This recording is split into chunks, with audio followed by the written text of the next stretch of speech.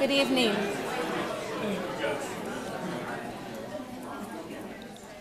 Thank you all for being here tonight. My name is Dr. Catherine Geddick-Soltis, and I have the privilege of directing the Center for Peace and Justice Education at Villanova University.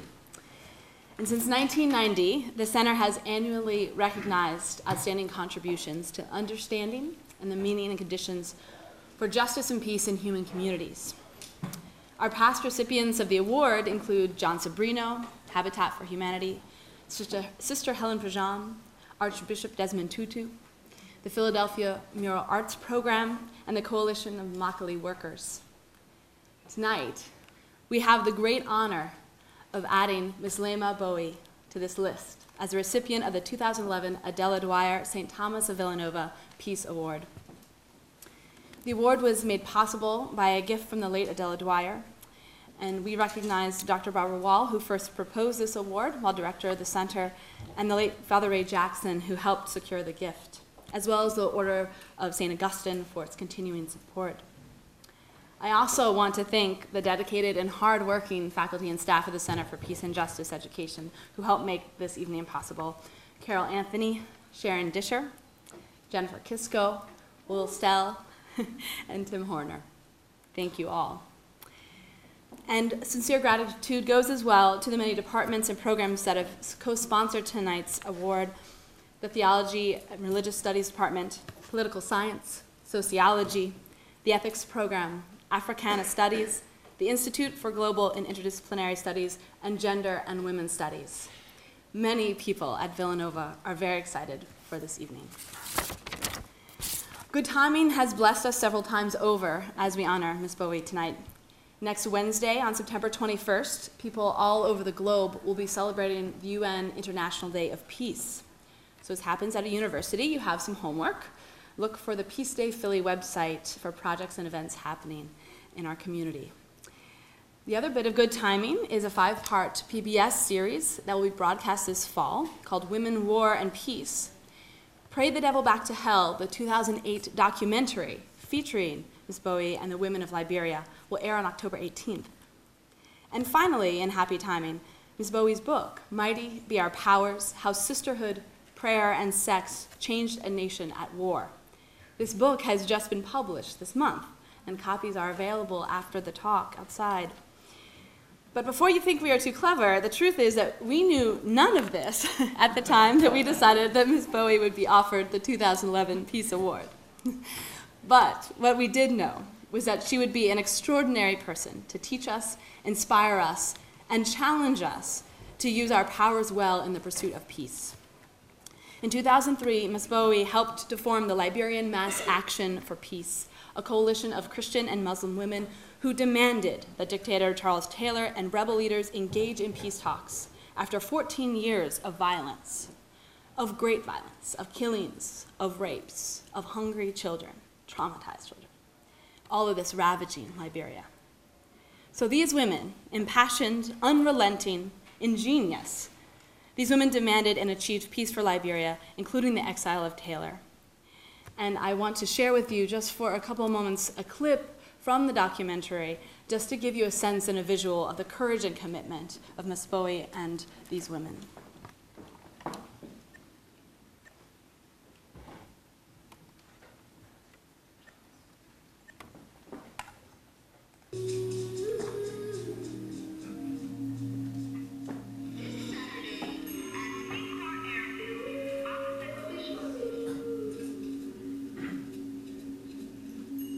We went back to the Bible.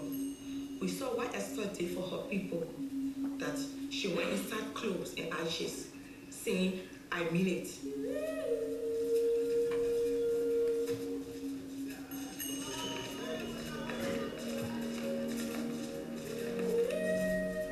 Liberian women that love to do their hair and put on jewelry and makeup were not allowed to do any of those things.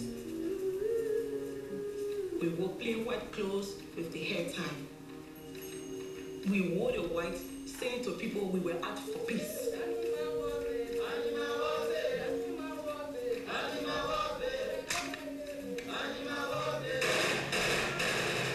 We are determined and nobody gonna deter us.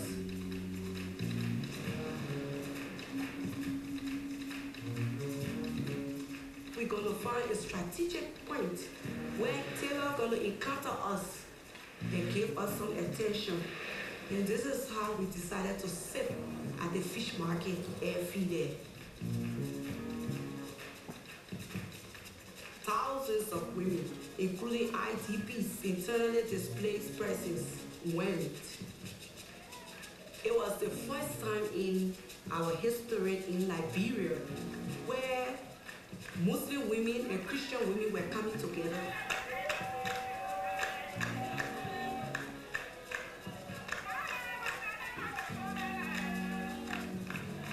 And we had a big banner that said, the women of Liberia want peace now.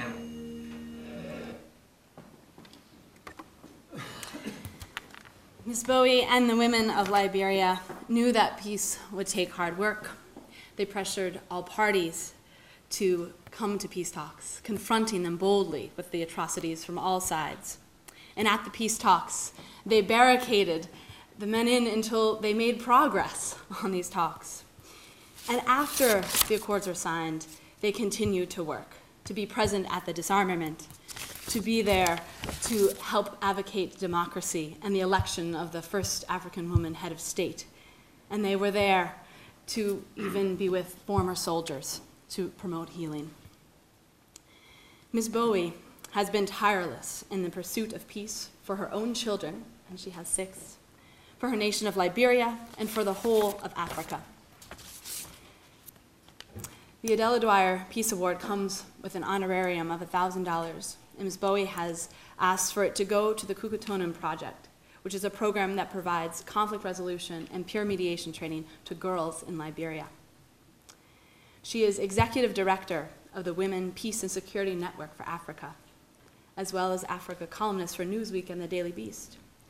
She has received numerous honors for her work, including the John F. Kennedy Profile and Courage Award and the African Women's Development Fund Women of Substance Award. Tonight, she speaks under the title, Mighty Be Our Powers, Women Making Peace in Africa. We consider it a profound honor to be able to present her tonight with Villanova's Adela-Dwyer-St. Thomas of Villanova Peace Award.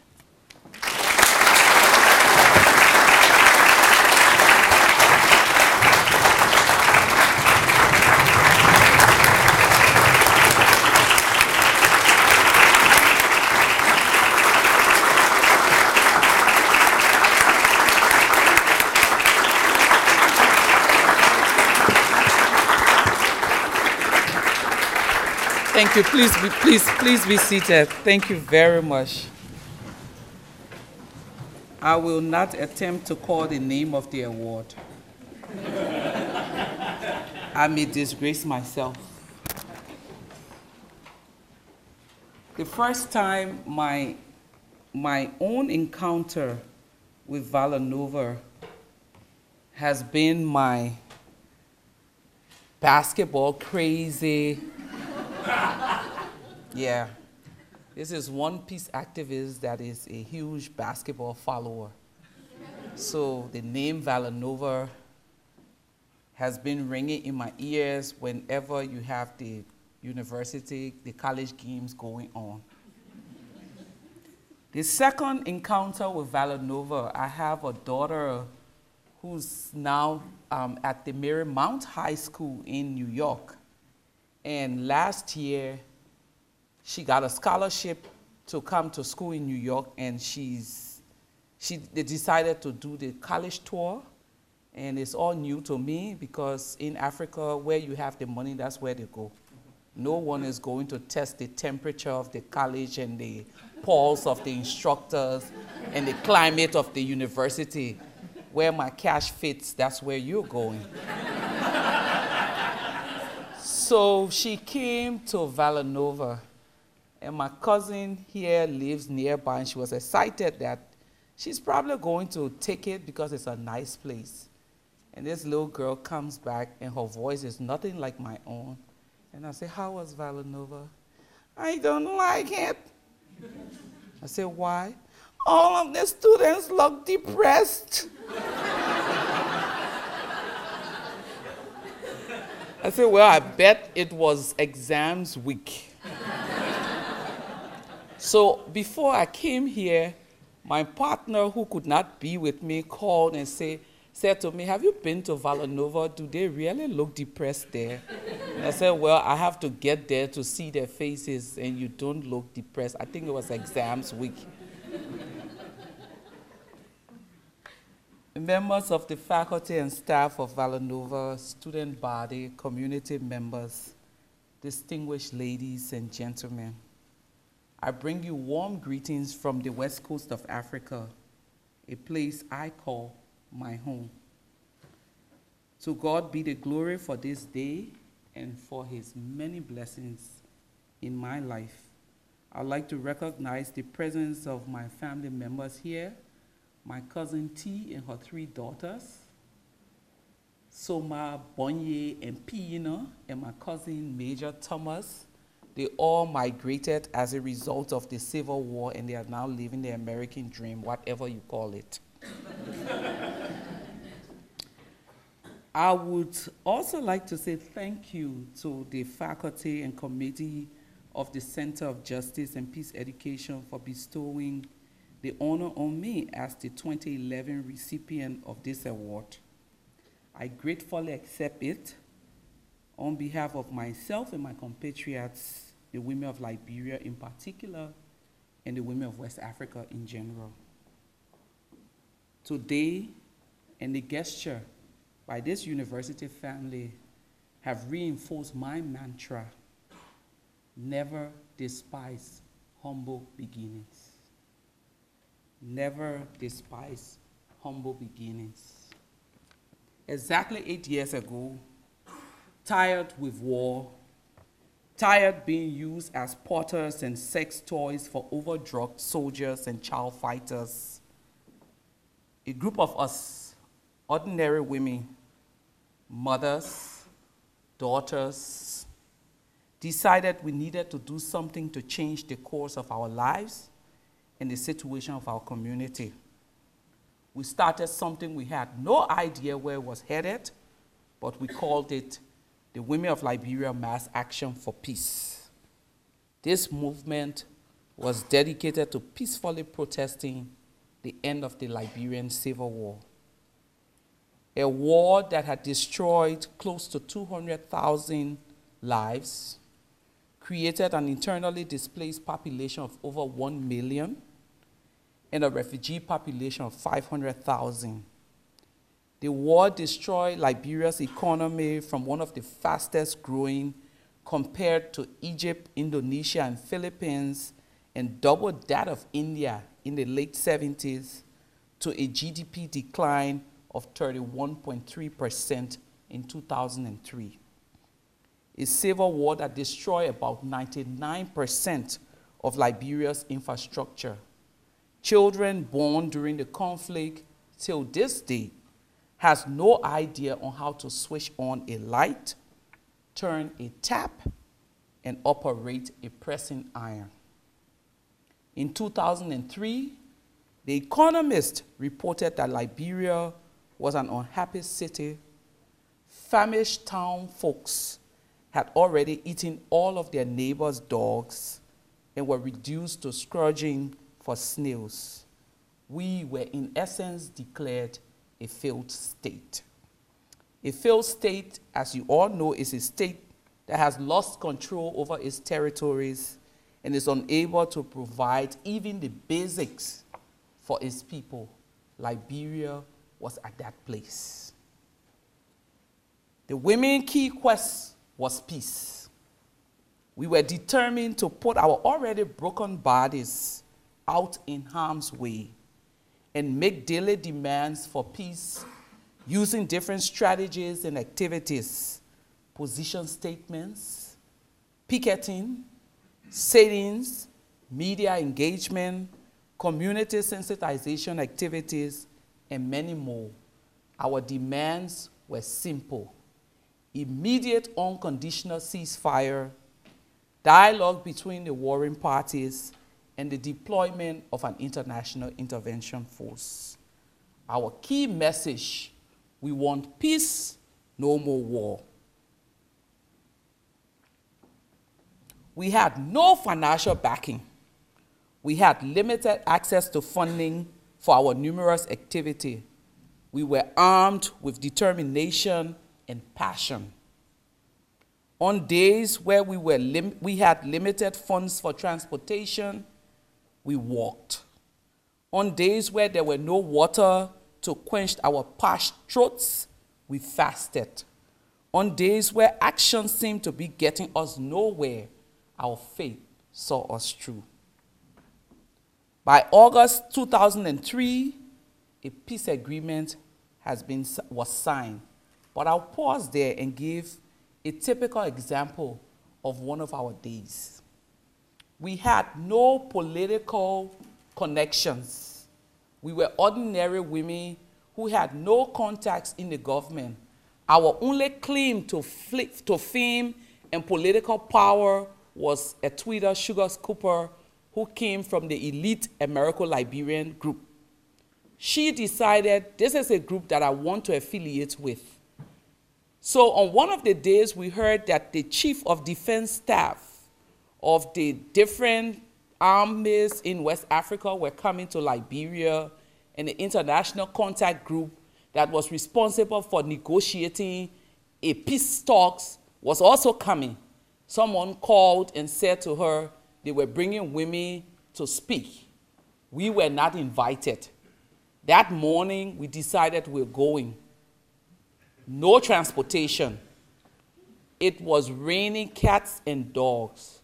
We walked like an hour from where we sat to the center city, and then we got to where this meeting was being held, and it was barricaded by armed men.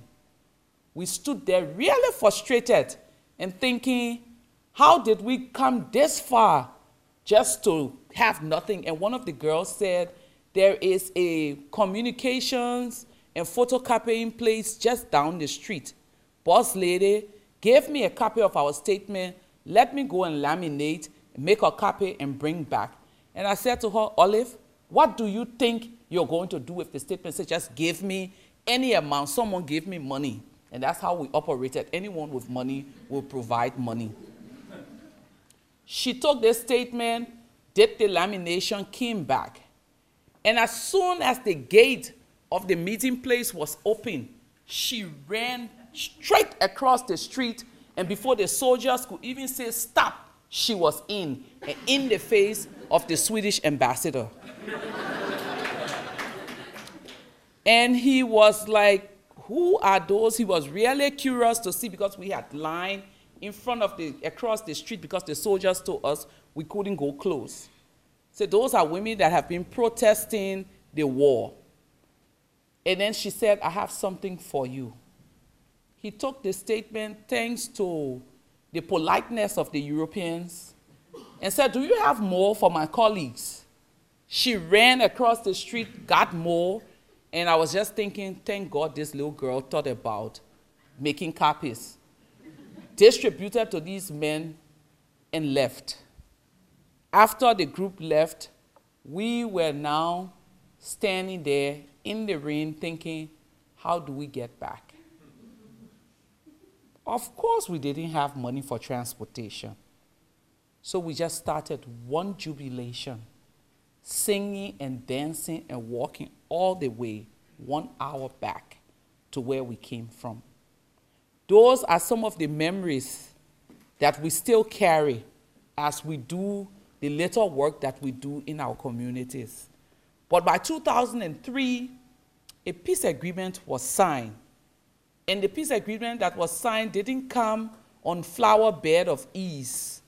It came through sweat, it came through tears, it came through a lot of frustration, but at the end of the day, we prevailed. We went back to a jubilating Liberia where people continues to credit us as one of the driving force for the peace we now enjoy in our country. The question we asked ourselves when we got back to Liberia, do we sit down now and allow the men to take over? Resounding no. So we decided one of the first things that happened after a peace negotiation has taken place is that the document is so bulky And we're too busy to sit and read 365 pages. But we needed the women to know the essence of the document.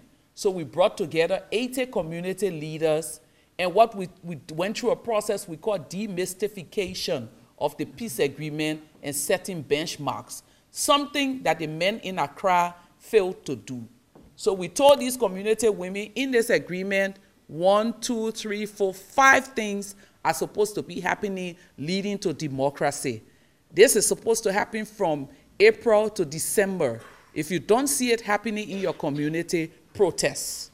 This is supposed to be happening from January to March. If you don't see it happening in your community, protest. So that was our way of tracking how the peace agreement was done. We had a situation of failed disarmament in December 2003. We stepped in, helped the UN calm the situation, and then we decided again, if we are successful in all of these things, when it comes to political engagement, we need to conscientize our women. Voters registration came, we did a survey and realized that these women, even though they had fought and advocated for peace, were not really putting themselves out to do political activities, to register, to vote. And we went to the UN and said, for one of the first times, you need to do something targeting specifically women.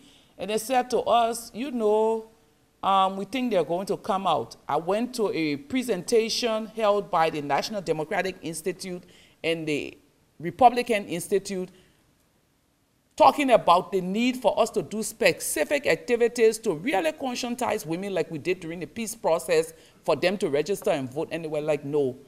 5 days to the end of voters registration, early morning, my phone rang, the UN is frantic, the American groups are frantic, women in these 10 communities are not registering to vote. And they're explaining something that I had explained like 3 weeks earlier to them as if it was new. This is the way donors behave. I said to them, what do you expect us to do? And they said, well, if you can mobilize your women. We put 250 women out in those 10 communities, 25 per communities. And in 4 days, we were able to register 7,455 women. Those 7,455 would never have voted if we had not done those activities. So these were some of the things that we did. That we have a female president in Liberia, is it a surprise? No. Because we had a whole population of women who were conscientized and made aware that this is something that we need to do. We never imagined, as we did the work that we did for peace and security in Liberia, that we would be celebrated.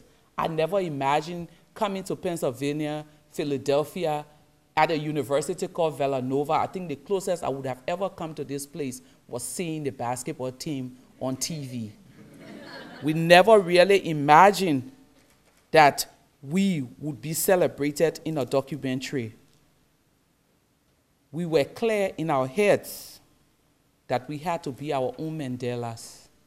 Everything we did in Liberia, we did for our survival and the survival of our children. Even as we celebrate the end of our wars, we have seen the emergence in our communities of new kinds of wars that we are determined to tackle with the same level that we did the civil conflict. Teen pregnancy, sexual abuse and exploitation of girls in school, teen prostitution, HIV and AIDS, harmful traditional practices are the major issues affecting our girls in our communities today. We are currently working from different angles to tackle some of these issues. Today in our work, we have projects to include girls in the space of leadership and active peace building, bringing the issues that have traditionally been discussed in the private sphere into the public domain, making it difficult for any progress to be made without including the needs and priorities of women and girls. Immediately after the conflict, the female lawyers of Liberia got together, looking forward and looking at the whole issue of rape. They drafted a bill, sent it to Parliament, and today Liberia has the strongest rape law in all of West Africa. Rape has no bail and is 12 to life if you're found guilty. Previously, traditional marriages, women who went into traditional marriages never really got any form of property from their husbands. Today, as a result of the inheritance law, these women have claim to properties their husbands have given. The work is daunting, it's hard, but it's rewarding. As we continue to engage, we've also been engaging with the security sector, asking of security institutions how women are being treated and why are they not being promoted. We've also been working with community women, getting them to bring their issues to the table, speaking with political leaders, and making their issues a part of their national agenda. Last year, we were able to convene 2 interactive sessions with the president of Liberia and ordinary grassroots women. These women wanted to give her feedback on her national development agenda 6 years on. It was a very uncomfortable feeling. She came, I think, thinking, okay, with my Harvard degree, I can deal with these community women. We started at 10 in the morning. By 11, we had all of the cabinet ministers in the room because these women knew exactly what they wanted. We want to know what is the rotation, what is the policy on rotation of police officers in communities. We want to know this, we want to know that, and obviously the president didn't have all of the issues on hand. First we got the justice minister in, then the police director, then the commerce minister, then the health minister, and before we knew it, those women were meeting with all of cabinet and requiring of them answer these questions that we've brought back from our communities. We've gotten to a place where we have a whole population of women who can't sit still. We have a whole population of women who are involved in everything, and at some point we say we are constructively interfering in things that concerns us.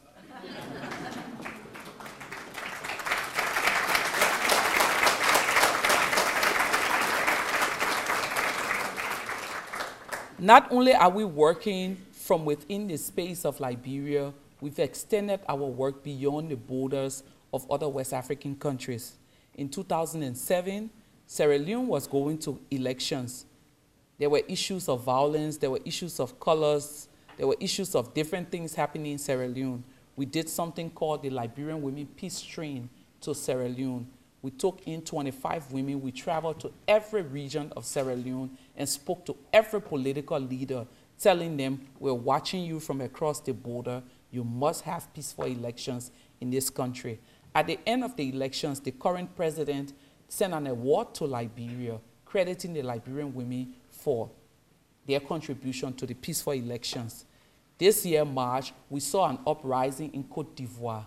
7 women were killed, 7 women, a group of women who went to protest the war in Côte d'Ivoire were gunned down. What did we do? We gathered women from Liberia, Ghana, Sierra Leone, as soon as we heard that the leaders of West Africa were meeting in Abuja, Nigeria. That was one of my favorite times. You would think that you've lost the steam for protest and advocating after 8 years. And then we go to Abuja and they have all of these security concerns, that they have suicide bombers and they have this and they have that. And we were determined to put 1,000 women out to protest the death of the Ivorian women and to require of the West African leaders to speak with one voice on the issues that were going on in Côte d'Ivoire. We got to Nigeria that morning. We did all of our mobilization. We had one male partner, and he kept saying, never in the history of ECOWAS, that is the Economic Community of West African States, have we had a gathering of the presidents and they've had ordinary people speak. Never.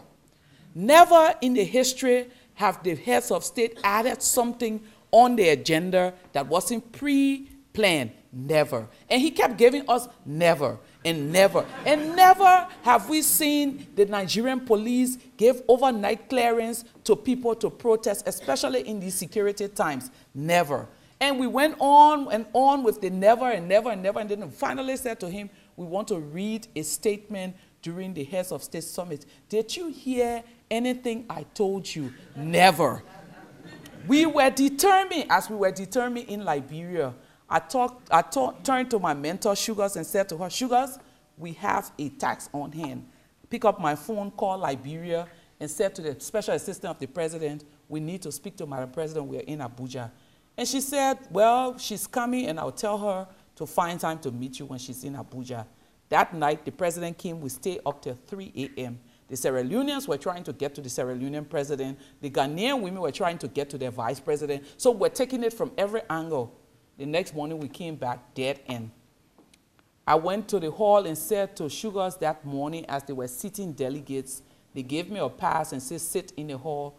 We had almost 300 women already gathered outside protesting. Sugars, let's go and find the president of Liberia. And she's like, Leban, where are we supposed to find her? I said, Sugars, I just don't know, but we'll find her. As we walk out, Nigeria's Secret Service, as they call themselves, came to us and said, who's the leader of these women in peace and I looked at Sugars and looked at myself and said, I have a mission. I'm not prepared to go to prison. And I said, this old lady is...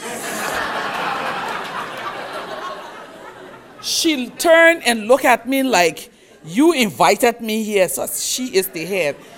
And the men, without even blinking, said, ma'am, follow us. But there was this female journalist that we've brought from Liberia to cover the event, and this was her first time engaging with us. She just stood there looking at me like, you are such an evil person. I was like, Eva, let's go, we have a taxi. And then, like 10 minutes later, I started panicking because when I call Sugar's phone, she's not picking. Calling her phone, she's not picking. And finally, my phone rings. Sugars is on the line. Lema, come on the 7th floor. I said, Sugars, where are you? Just come on the 7th floor. We get on the 7th floor, and they open this door, and Sugars is sitting on the breakfast table with the president of Liberia. Sugars, how did you get here? Sit down and shut up. So I sat down, and then she said, Madam President, Lima has something to say to you. So I said, Madam President, we need 1 minute just for the Ivorian women to make their statement. She said, 1 minute should be nothing. Call her foreign minister. Who are my allies? President Wade of Senegal, President Jonathan of Nigeria. But President Jonathan cannot say anything because he's the chairman. So we went around, President Nkrumah of Sierra Leone, named all the presidents that were her allies and said, get their foreign ministers on the phone. I want to talk to their presidents. For the first time, women entered. For the first time, the agenda shifted. For the first time, we spoke at the Heads of State Summit.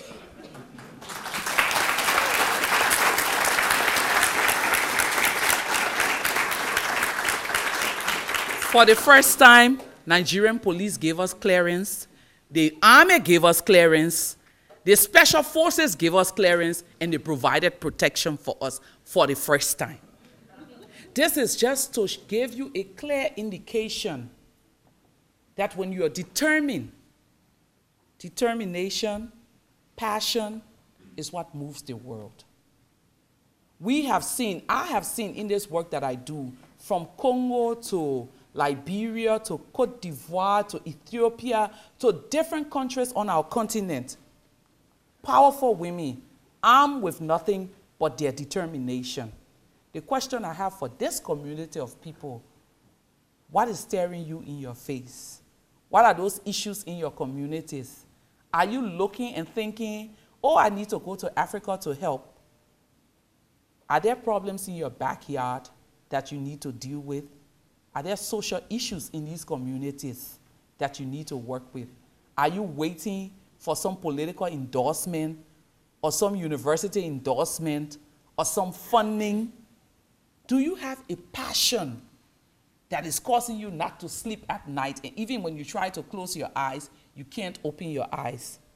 My challenge to this university family, to this community of people, there is a lot of good in humble beginnings. Never did we even imagine, not just with the mass action for peace, but with the work with the Ivorian women, with the work with the Congolese women, with the work with the little girls that we do in those rural communities, that we will see the kinds of success that we've seen. In my lifetime, I've seen what little can do for a whole community of people.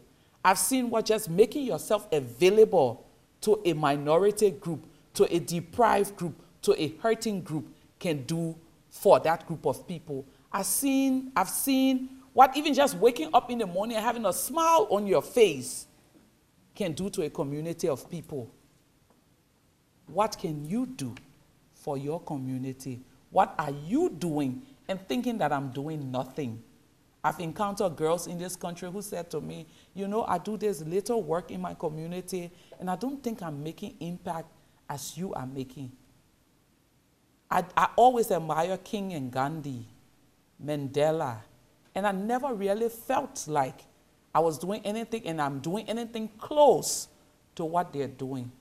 But as I look back at the community of people that I continue to interact with, sometimes when I speak, I wish people could put my eyes on to see some of those women that I encountered 10 years ago who were in depressive, domestic violent relationship. I know one woman whose husband was a pastor. She has 13 children, all alive. She was never allowed to complete her education. And every time she said, I felt like I had some powers. But every time I tried to speak, my husband would turn to me and say, the wife of a pastor only pray. Go sit down and pray. After working with her for 10 years, today she sits on the President National Campaign Coordinating Team. She's one of the most powerful women in Central Liberia. Men, women, boys, and girls who want political office confer with her. And she tells you, if I tell my people not to vote for you, they will not vote for you. She is so powerful. She's one person. Last September, she was at the UN speaking her broken pidgin Liberian English about the power of mobilizing community women. We may never be Mandelas. You may never be a king. You may never be a Rosa Parks. No one might ever recognize your work. You may come to school at Villanova and never get this award. But there is value in humble beginnings. I've seen it. I've tasted it. I've lived it. And whilst I appreciate all of these awards, but I always feel good going back to my humble beginning. The community where I can dance with the women, dance with the girls, talk about their issues. Because that, for me, is where the actual work takes place. Join me. Join other women in the U.S. Join other people in this community and start your humble beginnings. With a humble beginning, you can definitely leave a legacy, no matter how small. Thank you.